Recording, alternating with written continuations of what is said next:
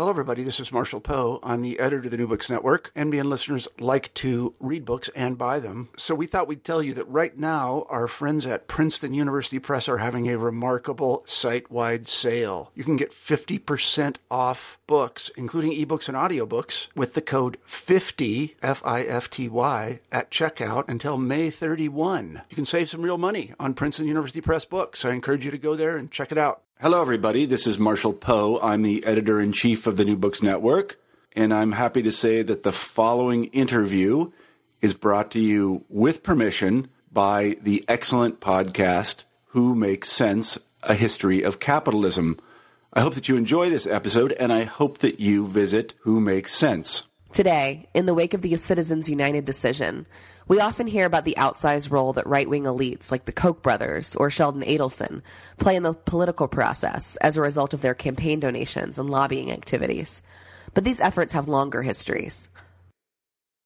In fact, many of the most prominent elites had their ideas and practices shaped by organizations like the John Birch Society and the Mount Pelerin Society, and other groups that were part of the organized resistance to the New Deal.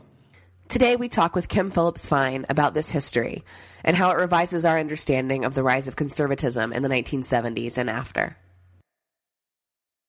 You are listening to Who Makes Sense? A History of Capitalism podcast.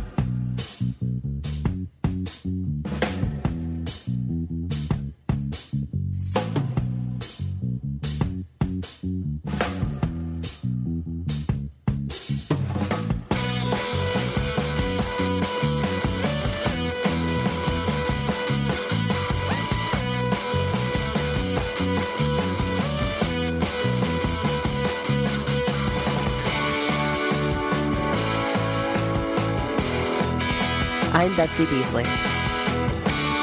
And I'm David Stein. Who Makes Sense is a monthly podcast devoted to bringing you engaging stories that explain how capitalism has changed over time. We interview historians and social and cultural critics about capitalism's past, highlighting the political and the economic changes that have created the present. Today, we speak with Kim Phillips-Fein. I'm Kim Phillips-Fein, and I teach American history at the Gallatin School for Individualized Study at New York University, and I'm also associated faculty with the history department here. Thank you for joining us, Kim. Can you tell our listeners a little bit about what your book is about? The book is Invisible Hands, The Businessmen's Crusade Against the New Deal, and it is a narrative history of the role of business people in building the conservative movement over the post-war years. And more broadly, it's a story of the kind of opposition and resistance to what historians sometimes call the New Deal order in part of the business community over that time. Can you tell us how the book developed? Was there a particular piece of evidence that presented particular questions that you wanted to explore in greater detail? Well, the book actually grew out of, this is always a little embarrassing, but the work that I did as a senior in college and my senior thesis, which had to do with labor relations in the meatpacking industry. And I went to the University of Chicago, and I wrote this thesis about the unionization of meatpacking, which people in meatpackers were very hostile to labor unions, and really many of the major companies recognized them only under federal order, essentially, to do so during World War II. So I was very interested in the kind of government regulation in the meatpacking industry and the continued hostility, because I think had been imagining that you would find more acquiescence or more acceptance or just an easier route to unionization in these companies than was actually the case. So I think that, and I should also say that I was always very interested in kind of the role of business and of economic elites in kind of determining the terrain for labor history. I would say I kind of came at this whole subject out of an interest in in labor history and in labor unions, but I felt that it was hard to study them in isolation from thinking about business. So I would say that was sort of the first. And I think also this is like kind of in the late 1990s, there was a very strong sense of just the ubiquitousness of capitalism and a kind of celebration of markets and of the stock market. And I always felt rather skeptical about that and also curious about where it had come from and how this had come to be so dominant as a framework. So those two kind of general interests, which I took into graduate school, I think then led to a larger set of questions about the conservative movement. And this was kind of right around 2000, 2001 when I thought of the project that would become my dissertation, which then became in a very much changed form, Invisible Hands. I was interested in many of the presentations of the conservative movement really focused on it as this kind of grassroots populist campaign. And I just felt that seemed to miss some important parts of the story, and I was interested in what role more elite figures played in the movement. So I think those questions were kind of what led me to the topic in a way more than finding a single source that then kind of opened things up for me. One person who is particularly interesting in this story and who is not widely known about is Lemuel Boulware. Who was he, and what role did he play in your research? When I started doing research on the subject, I do think, and you mentioned the kind of Lemuel Boulware stuff, I do think kind of finding the Boulware materials was also a key moment. So Lemuel Boulware was a vice president at General Electric, and he was extremely committed to finding ways to rein in the power of unions at GE.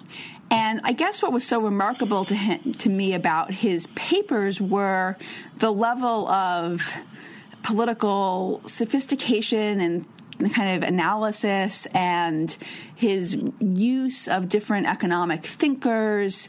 And he was clearly not somebody who was just thinking in a short-term way about any particular contract. He was not somebody who was just motivated by a kind of narrow understanding of the bottom line. He really saw himself as kind of engaged in a long-term political struggle against unions. And I think his letters and correspondence were really key for me in conceptualizing the project. And Boulware was important to Ronald Reagan's formation, right? Can you tell us a little bit about Ronald Reagan's connection to General Electric?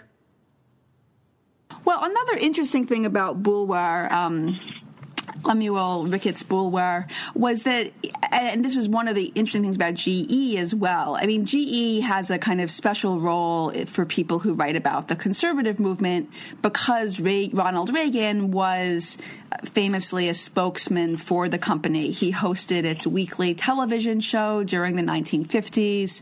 This was kind of after his Hollywood career, and his time as a union president had gone south.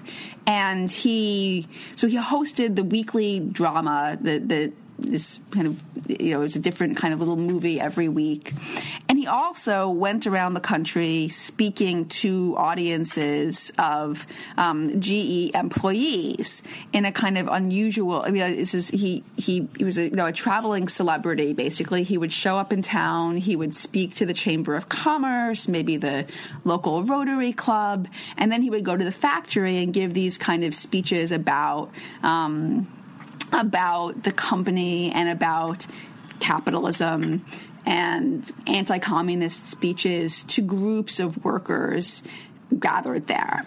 And biographers of Reagan, or people who have written about Reagan, have picked up on this and written about it. So it's a kind of an important part of the Reagan story, that this is one of the places Reagan learned how to be a populist speaker, how he kind of took his politics out of Hollywood and into the sort of he brought it to the common man. And so I was very interested to find just how deeply committed all of General Electric's top leadership was to a set of anti-union policies within the corporation, and also to this very intense project of political education that not just, so Reagan didn't come out of nowhere, I guess, that Reagan was part of this milieu at the company that was very actively engaged in, for example, setting up these classes that workers would have to take on company time about the free market, or setting up these kind of study groups for supervisors and managers where they would read books like Friedrich Hayek's Road to Serfdom, or kind of odd little anti-New Deal tracts like John Flynn's The Road Ahead, or, so they, kind of looking at the Wall Street Journal editorial page, so they kind of had. And then Boulware himself would kind of go around and try to persuade other business people to become part of this long-term political campaign as he saw it. And so it was really, that was part of what was so interesting for me, though, about GE. I mean, it was partly that GE, was a major corporation. This is not kind of a small family-owned manufacturer. It's not some kind of fringe company. This is one of the major technological and economic innovators for the United States during this time. But just seeing that Reagan was really coming out of this whole world, and that's, to understand his development, you need to understand the development of that community and of that mobilization. So for a lot of listeners, anti-union employers are the norm. It's what we expect. But this wasn't necessarily the case in the period that you're looking at. Can you tell us about what your story can explain about this period from the 1940s into the 1970s, and how that period was different from, what we think of as normal today? Yeah, well, I think so at the end of World War II and in the early 1950s, this is sort of the high point of the power, for the power of labor unions in the American economy.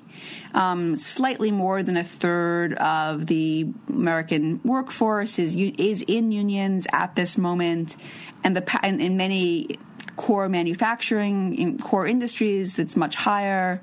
And unions, even if you're not in a union, your job is likely to be affected by the contracts that unions are winning. So it is at this kind of high point of labor power. It's also a moment when many corporations appeared to have entered into a much more amicable relationship with their unions. So companies like Ford or General Motors or U.S. Steel, which had intensely resisted the organization of their workforce, of their workers, early part of the century, finally have accepted the new legal and institutional regime that emerges out of the New Deal in World War II. They are now, negotiating contracts with unions. They accept the whole kind of mechanism of the contract and of the grievance procedures and of ways to appeal to make sure the contract's being enforced. People sometimes talk about this as the Treaty of Detroit moment, referring to the contract established between the United Auto Workers and General Motors in 1950. This sense that after years and years of labor war, finally there is a treaty and a settlement, and both sides kind of recognize each other's essential legitimacy. So this plays into how we think of the whole post-war years more generally as a time of kind of social peace, social stability, rising prosperity across the board, and a moment when, taken to its farthest extreme, when corporations are sort of looking out for the interests of their workers, and where you don't see the same kinds of, kind of downsizing and outsourcing of labor that we think of as kind of the contemporary moment. People sometimes talk about this as the labor capital accord, or I do think this does actually characterize something important about the mid-20th century economy. And there are sort of real important institutional and political differences between that moment and our own. Nonetheless, it was very interesting to me to find pockets of real resistance and antagonism to that social order at this moment when we generally think of it being widely accepted and dominant and hegemonic. So these pockets of New Deal resistance, how do they develop institutions and things of that nature? Right. Well, this is in some ways, I think, one of the complicated things about the book, and maybe any project that charts the development of a set of ideas from a less accepted position to being at the center, is how does that happen? And thinking about how to evaluate the popularity of these ideas at any given moment. So in the book, I talk about a range of different people and their efforts to build either institutions or to organize other people to their point of view.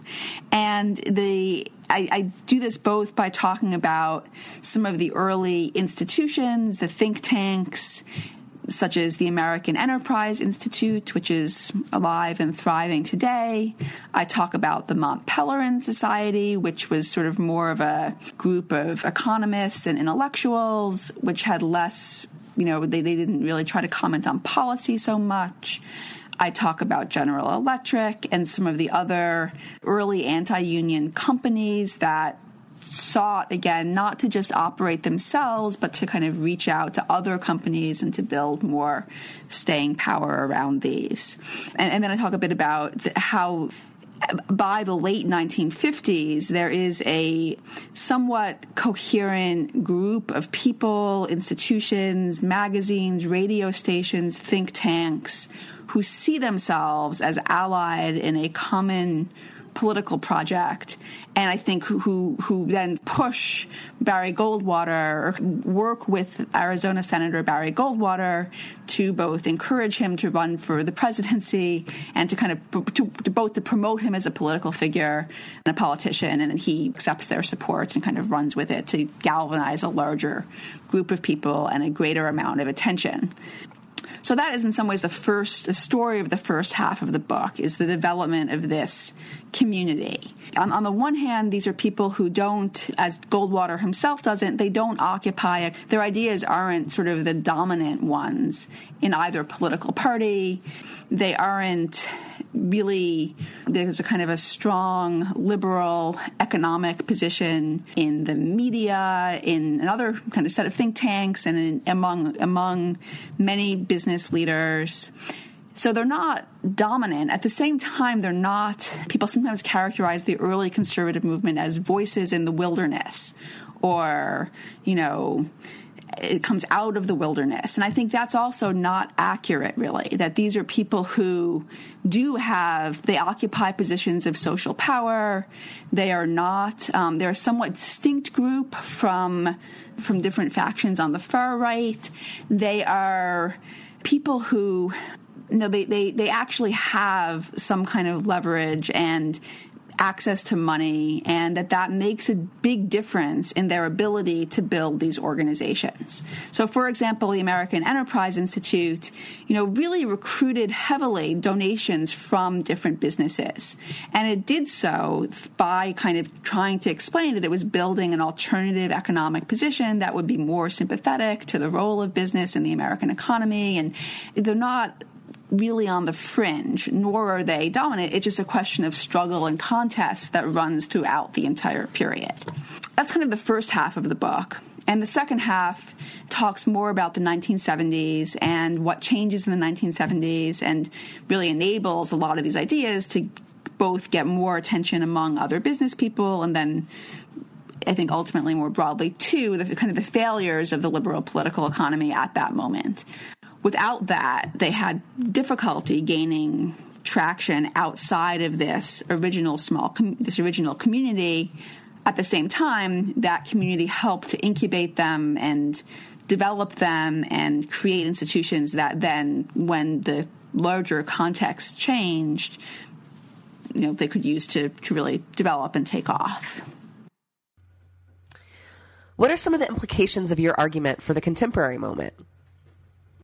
Well, it's interesting. I have thought, so this book came out in 2009. It actually came out really right at the very moment, maybe like 2 weeks before Obama's inauguration. So President Barack Obama had just won the election, and there were both a lot of comparisons that people were making about the New Deal and the Great Depression, and obviously following the panic and crash of 2008, and I think also a sense of kind of the defeat of George W. Bush, and that this meant that conservatism was on its way out. And, since the book's publication, that obviously both, I think, people's kind of hope and optimism about the Obama presidency has been tempered greatly.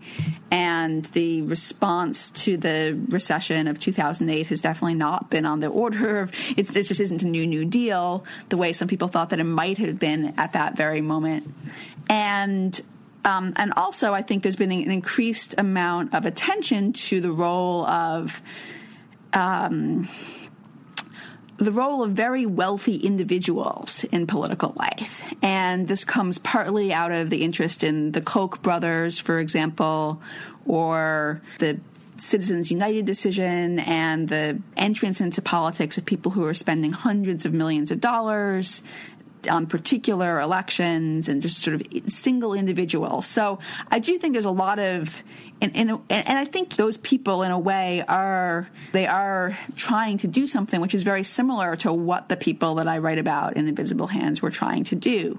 Very small numbers of people trying to leverage their money into a broader movement with mixed success at any given moment, but nonetheless, I think, even though they often have failed to capture the particular election and to be successful in the particular contest, the very fact of this massive spending changes something about the political landscape more broadly.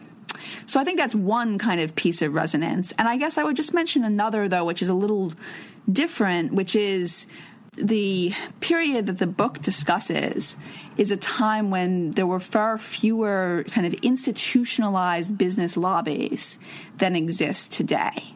And so near the end of the book, I talk about the creation of the Business Roundtable, for example, which is an organization that represents very large corporations, Fortune 500 corporations. I talk a bit about the revitalization of the Chamber of Commerce, which is a much broader based business group. It doesn't have the same kind of focus on very large companies. The whole host of the ways of business being represented in Washington, and not just in the kind of ideological conservatism that is represented by the Koch brothers, but a much broader, more pervasive, more everyday, kind of linked not just to the Republican Party, but to the Democrats as well. I mean, I think that is another really important shift. And the people that Invisible Hands kind of straddles both of those communities, both the kind of the very ideological conservatives, but also the attempt to build a broader voice for business in politics, as they would say. And I think that is another way that the book resonates with people today, is that it's kind of talking about the creation of this infrastructure, which isn't just linked to the conservative movement, but has a just has a much deeper set of deeper impact. So how does your argument here revise the notion that is more familiar to most people, that conservatism ascended in the 1970s as a response to the social movements of the 1960s? Yeah, well, I think this is one of the big ideas, both among historians and also in the kind of in popular writing about politics, this sense that the real origin point for conservatism and for the rise of conservatism is a backlash against the social movements of the 60s, against the civil rights movement, against the anti-war movement, against feminism and gay rights, and that this is kind of what galvanized voters and brought them to the right. I mean, kind of people, the whole phenomenon of the Reagan Democrat, the idea of the white working class voter who becomes kind of disaffected from the Democratic Party at a cultural level and instead starts voting Republican. And, you see this idea, I think all over, and captures something. One of the corollaries of that idea is often that the New Left and these social movements were too radical, that they were too antagonistic. They should have worked harder to find ways to reach out to the white working class voters that would become disaffected. And I think that the thrust of Invisible Hands is to try to explain the conservative mobilization a different way. And I think one of the observations in the book is that the cultural politics has actually been a much less successful and in some ways less central part of the conservative movement in power or the Republican Party in power. Much of what has actually changed is not really the cultural politics of the country, but a set of economic policies, and that you can't really understand where those come from by looking at these, either at voting patterns on some level or at the culture wars that come out of the 60s. You have to know where they come from. You have to look somewhere else. And so the book, to some extent, locates that in this business community and also in the kind of work of economists and policy intellectuals who are critical of the liberal economics coming out of the 30s and 40s. So the book also has this thrust of wanting to look for where you locate historical change, and that it's important to understand the role of people who actually, that there are people who actually have power and have more power than other people do. And they have it because of their social position. They have it because of their access to money. They have it because of their relationship to property, and that actually matters. And you can't, in thinking about social movements and electoral politics, you should not accept a kind of populist view of the world entirely, because it's important to look at how, that some people do have more power than others, and how do they use it. So, Kim, the book that you're currently working on will also be of interest to our listeners. Can you tell us a little bit about that project? Yeah, so the new project that I'm working on is a book tentatively titled Fear City, which is about New York City during the 1970s and the fiscal crisis and near bankruptcy of the city during these years. So it's a very different book than Invisible Hands because it's focused on one place and on a very short time period, really in the mid to late 1970s. But I do think the book is trying to explain some of this, to get at some of the same large questions. So what happened in New York in the 1970s is there had been a very expansive local welfare state in the city. The city got into terrible fiscal problems in the mid-70s where it ceased to really be able to finance the social programs that it was running. It tried to evade this or get around this by borrowing more and more intensely. Eventually, the banks refused to lend to the city any longer. This sets off a period where it appears that the city may have to declare bankruptcy. And eventually, the city doesn't do that, but it's under a great deal of pressure to cut many of its social programs, to close hospitals, to close daycare centers, to start charging tuition at the city university, which had previously been free. And it does these things, and it kind of changes the dynamics in the city. So the book, I think it it's dealing with some of the same large questions about what happened to the welfare state at its broadest level, kind of what happened to a spirit of social democratic politics in the United States, to the degree that existed, what happened to that mode of thinking, and why did it go into decline around the 1970s? I think and it also is very interested in the role of the financial community and of business people in the city and in kind of trying to transform the city. At the same time, I think the project was motivated maybe by questions that I had coming out of Invisible Hands. One was the desire to grapple much more deeply with the impact of the economic downturn of the 1970s and to think more about what that meant and to see it as a moment of real crisis and change, and to understand how the kind of politics of austerity and the sense of limits that come out of the recession of the 1970s affect thinking about political and social capacity more broadly. So I think there was a part of me that felt like the story in Invisible Hands was perhaps too linear, that it's kind of tracing the development and successive growth of a set of institutions and of an ideology, but that it didn't do enough. I wanted to know more about how the context of the 70s really changes things. The second difference is that the book, in New York City, many of the people who were most active in transforming the city were Democrats and were liberals who continued to understand themselves as liberals. They were not hardline conservatives. They were not kind of pure free market ideologues. And I wanted, and I think this is another question that I had coming out of Invisible Hands, is wanting to know more about how the Democratic Party changed, how did liberal thinking and liberal understandings of the economy change in the 70s and afterwards. So it's not just a sense of kind of a partisan struggle in which the Republicans or the right win, but there's a way in which the broader framework for thinking about political and economic life changes.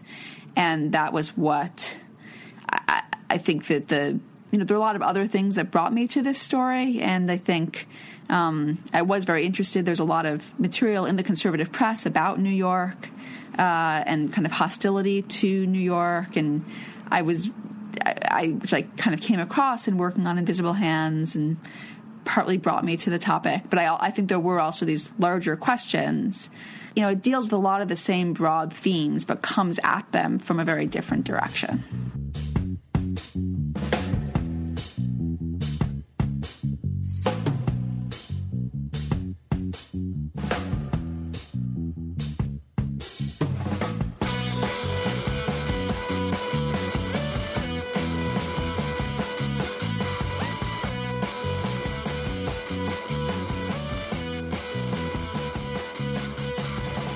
If you liked our show, make sure to check us out at whomakesensepodcast.com. Like us on Facebook at facebook.com/whomakesense, and follow us on Twitter at whomakesense. And let us know if there are topics that you want to know more about. You can learn more about Kim's work, including her recent story in the Atlantic Monthly, at our website, whomakesensepodcast.com. Who Makes Sense is supported by the Yale Public Humanities Program and the University of Southern California's Department of American Studies and Ethnicity. Join us next month for more Histories of Capitalism.